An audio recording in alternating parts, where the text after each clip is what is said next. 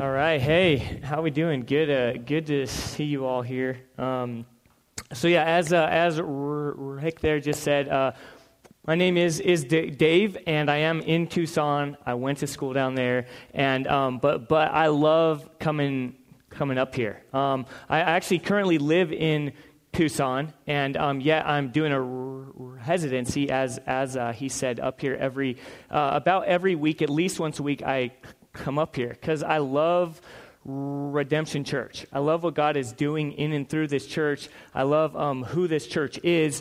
In fact, this morning I was so excited. I just woke up from Tucson and just ran up here. I just told my wife, I'll see you up there. I can't wait. But no, I have a speech impediment, so I just want to introduce that, or just kind of let you know, so it's not the microphone going in and out or anything like that. And it definitely has nothing to do with being afraid of being in Tempe or any kind of little cartoon devil. Doesn't scare me. So that's nothing. That isn't it at all. But I'm not gonna stand up here and hate on ASU. I'm not gonna do any of that. Okay, so even though I could or should maybe, because week in and week out, Rick just rails on, Tucson, things like that. But I'm not gonna. But I do want to introduce you, though, to my family, just because some of you have never met me. Actually, most of you haven't. So this is my family. What? That's just how we dress. We just wear red and blue and big A's every day, every single day. No. But actually, that's my wife and I have been, we actually just celebrated our 11th anniversary. So we did meet. Yeah, thank you. And then the oldest three kids there are actually triplets. So I have two girls and a boy, triplets. And then my fourth child there, Zoe. And actually, they were going to all three, the older ones were going to all come in here, but two of them decided not to. I don't know how to take that, but now I know who gets everything I own, is the one that did come in here. But actually, yeah, if you could go ahead and take that down. I don't want anyone tempted to heckle my family and have to charge off the stage or anything like that. So, but guys, honestly, though, again, because I'm new here, and even to kind of introduce the text that we're going to be in, I just want to share with you first my heart in coming before God's word, my heart in coming before you and sharing God's word, kind of how I come, and specifically this scripture we'll be looking at in Romans 3 here in a few minutes is all about Jesus. And so that's where this passage in 1 Corinthians chapter 2 just explains really that it's all about Jesus. It says, "And I, brothers, when I came to you, did not come proclaiming to you the testimony of God with lofty speech or wisdom, for I determined to know nothing among you except Jesus Christ and him crucified. And I was with you in weakness and in fear and in much trembling. And my message and my speech were not with persuasive words of wisdom, but in demonstration of the Spirit and of power, so that your faith would not rest in the wisdom of men, but in the power of God." And so that's really how I'm coming this morning. And then specifically, too, this text in Romans chapter 3 is all about the importance, the centrality of Jesus. In fact, one guy said that Romans chapter 3, verses 21 through 24, is the center of the heart of the letter to the Romans. And so actually, though, with that, before I forget, before we turn, I want to give you a heads up on where we're headed, kind of where we'll be walking through. So if you don't have a Bible, though, here with you, if you could hold your hand up high, and someone in the aisle here would be sure to hand you one, because we, as a church, if you don't own one, this is our gift to you. We are a church that is all about the Bible. We come under the authority of Scripture, not only on Sunday, not only right now, but constantly throughout life. We submit ourselves to the authority of the Word of God. So with that, where we're headed today, just so you know, before we pray and then we get after it, is that we'll be seeing that God reveals his righteousness through Jesus.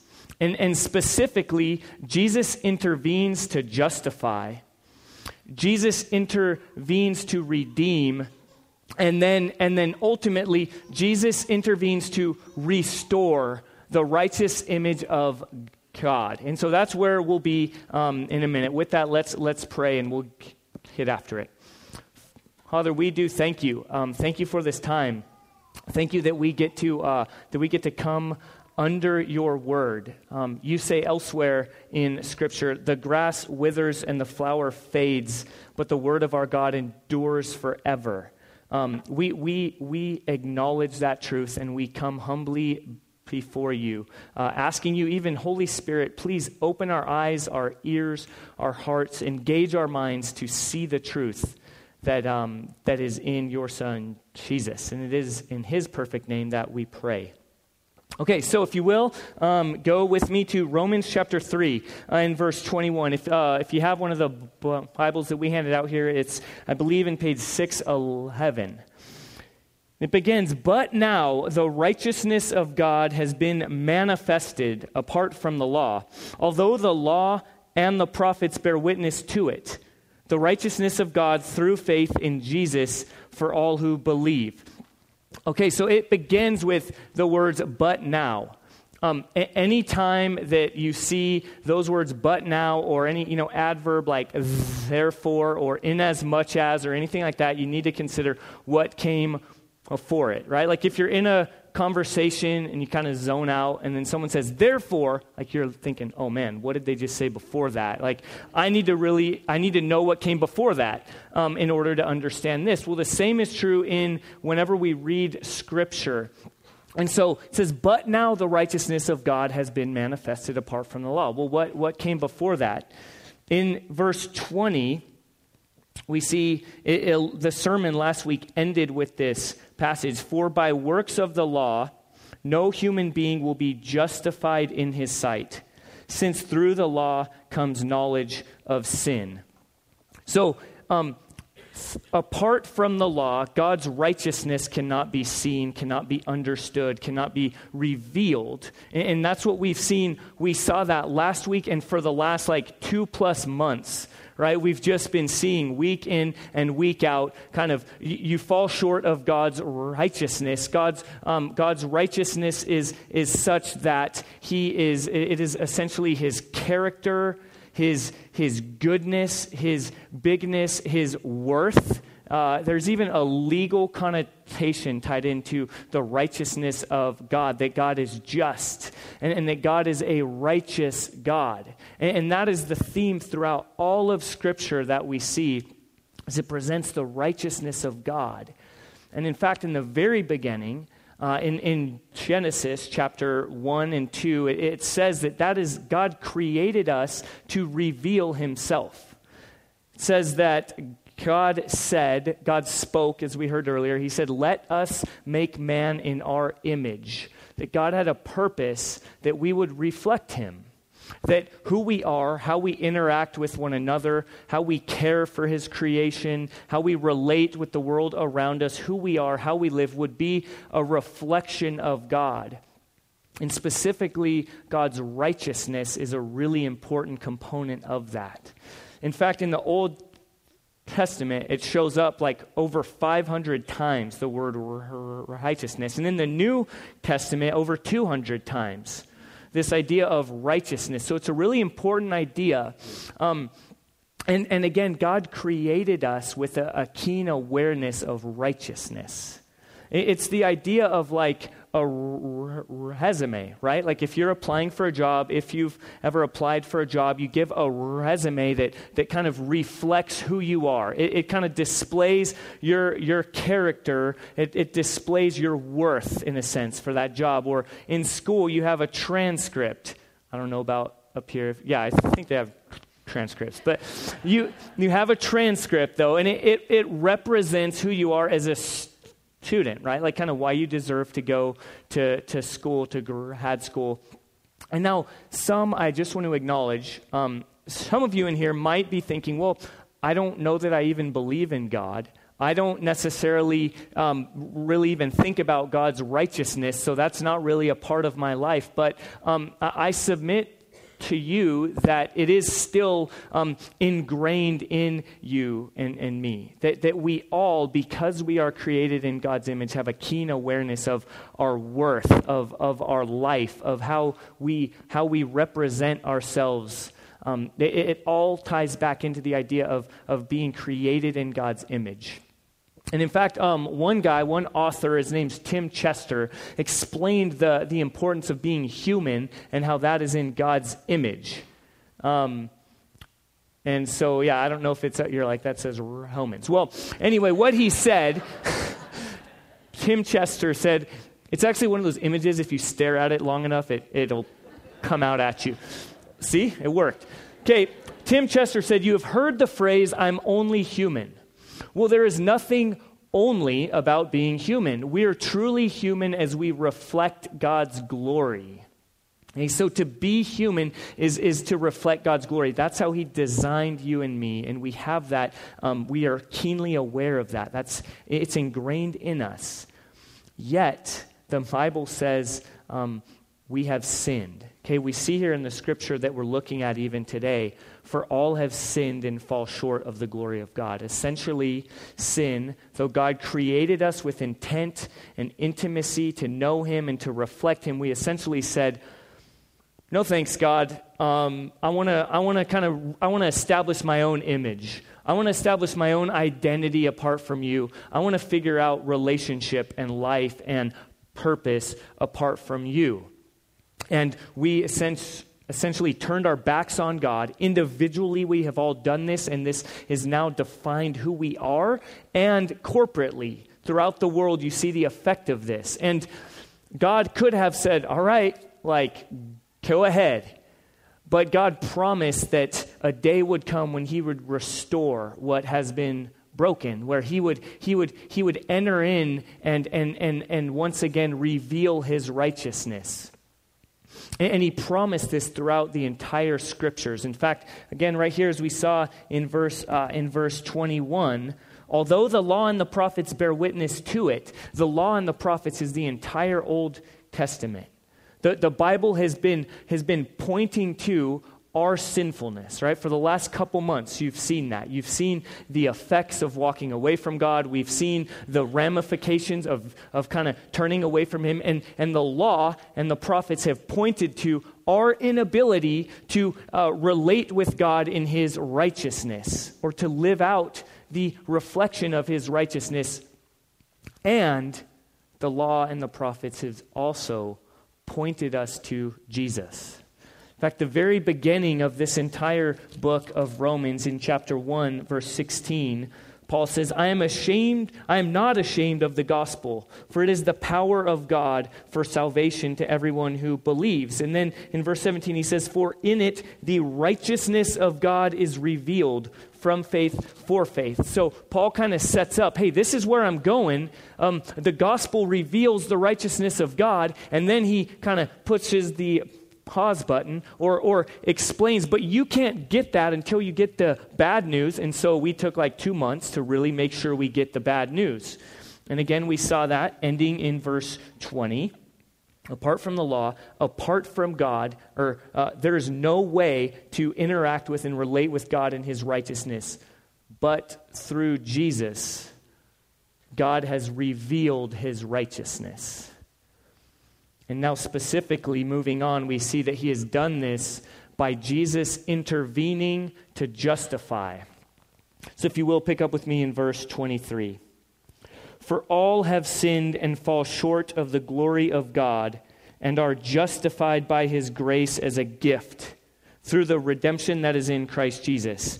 All have sinned and fall short of the glory of God and are justified. Okay, just so you know, we're going to camp out for a bit on this idea, on this term of justification. Because one guy, actually Martin Luther, who was around in the 1500s, he's referred to as a church father. He said, the church will stand or fall upon the doctrine of justification. So this is a really important idea for us to understand justification. And in this passage, words like justification and faith and grace surface, and we can either skim over them or kind of assume we know, but we're going to camp out for a minute to understand. Well, justification is directly linked to the righteousness of God. A justification is the fact that God is just. He is good, He is big, He is righteous, He is holy, He is love, and God is just. And as I said earlier, He created us in His image to reflect Him, and yet we have committed an offense. Again, we've seen it throughout the last number of weeks, and you see that essentially God said, reflect me, bear my image, and we have essentially smeared the image of God.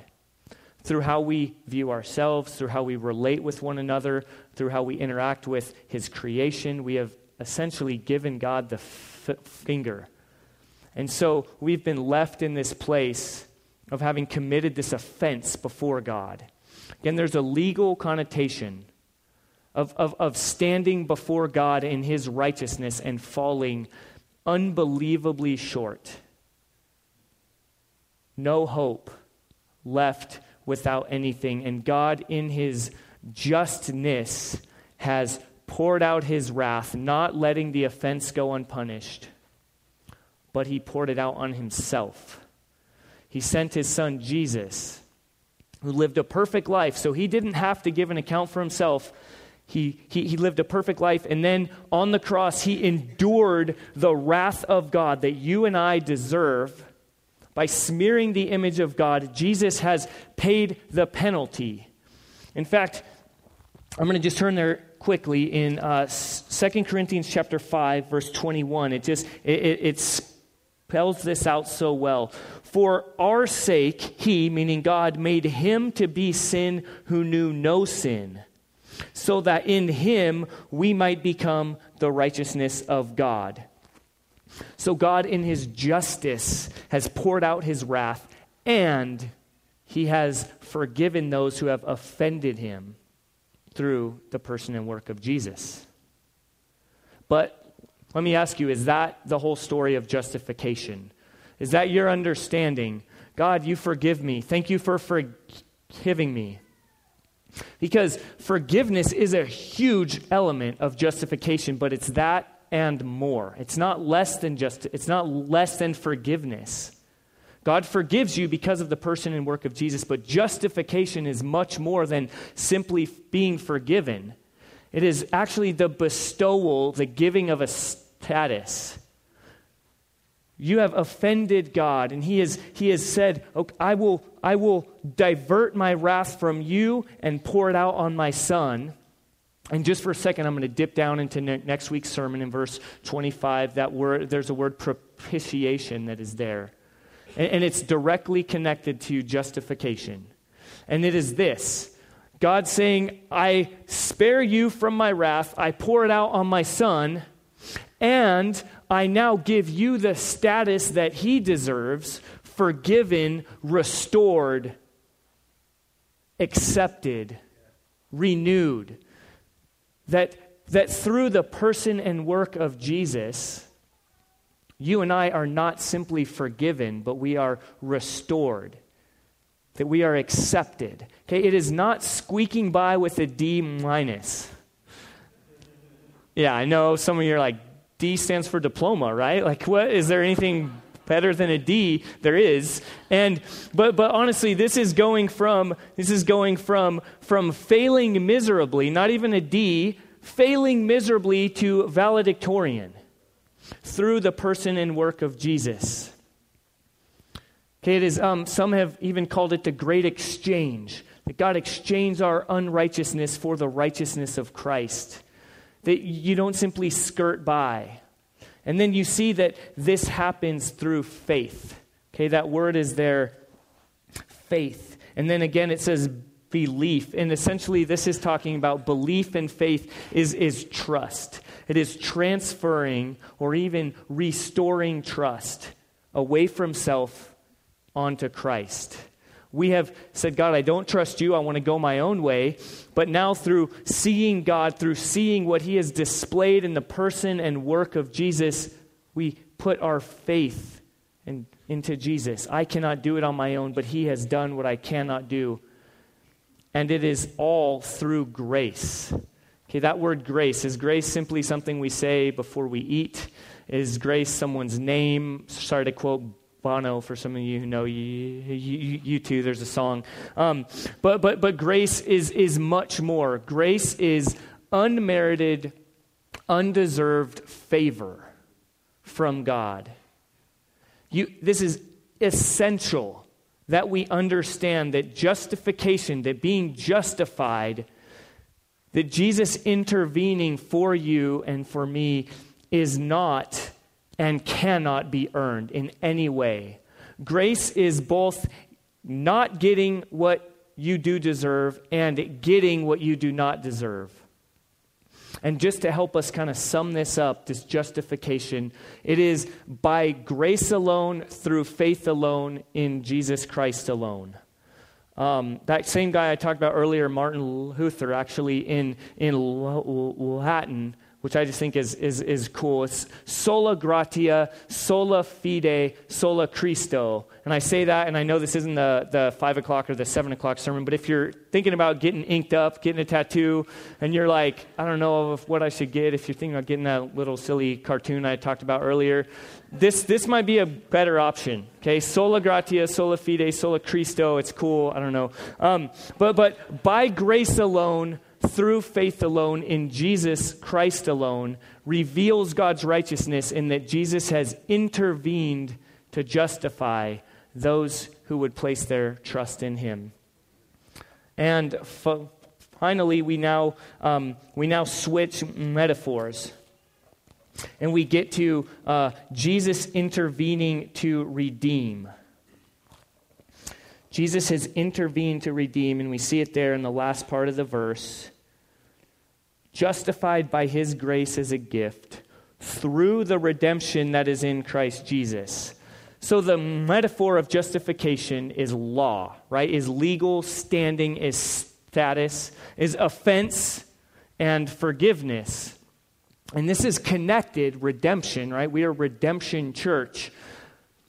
But it's a different metaphor. It now has more to do with being freed from slavery, of being renewed from released from a place of bondage, of helplessness. If you've ever redeemed a coupon, it's that idea, right? You have something in there, whatever, exfoliating, wash, something. I have 3 daughters, so that's kind of things I know about. But so there's something that you want to buy and it costs $5. It's kind of stuck there, and you give a coupon for $2.50 or whatever, and it's now released. Well, much more than that, as we talked about, we are designed to reflect the image of God.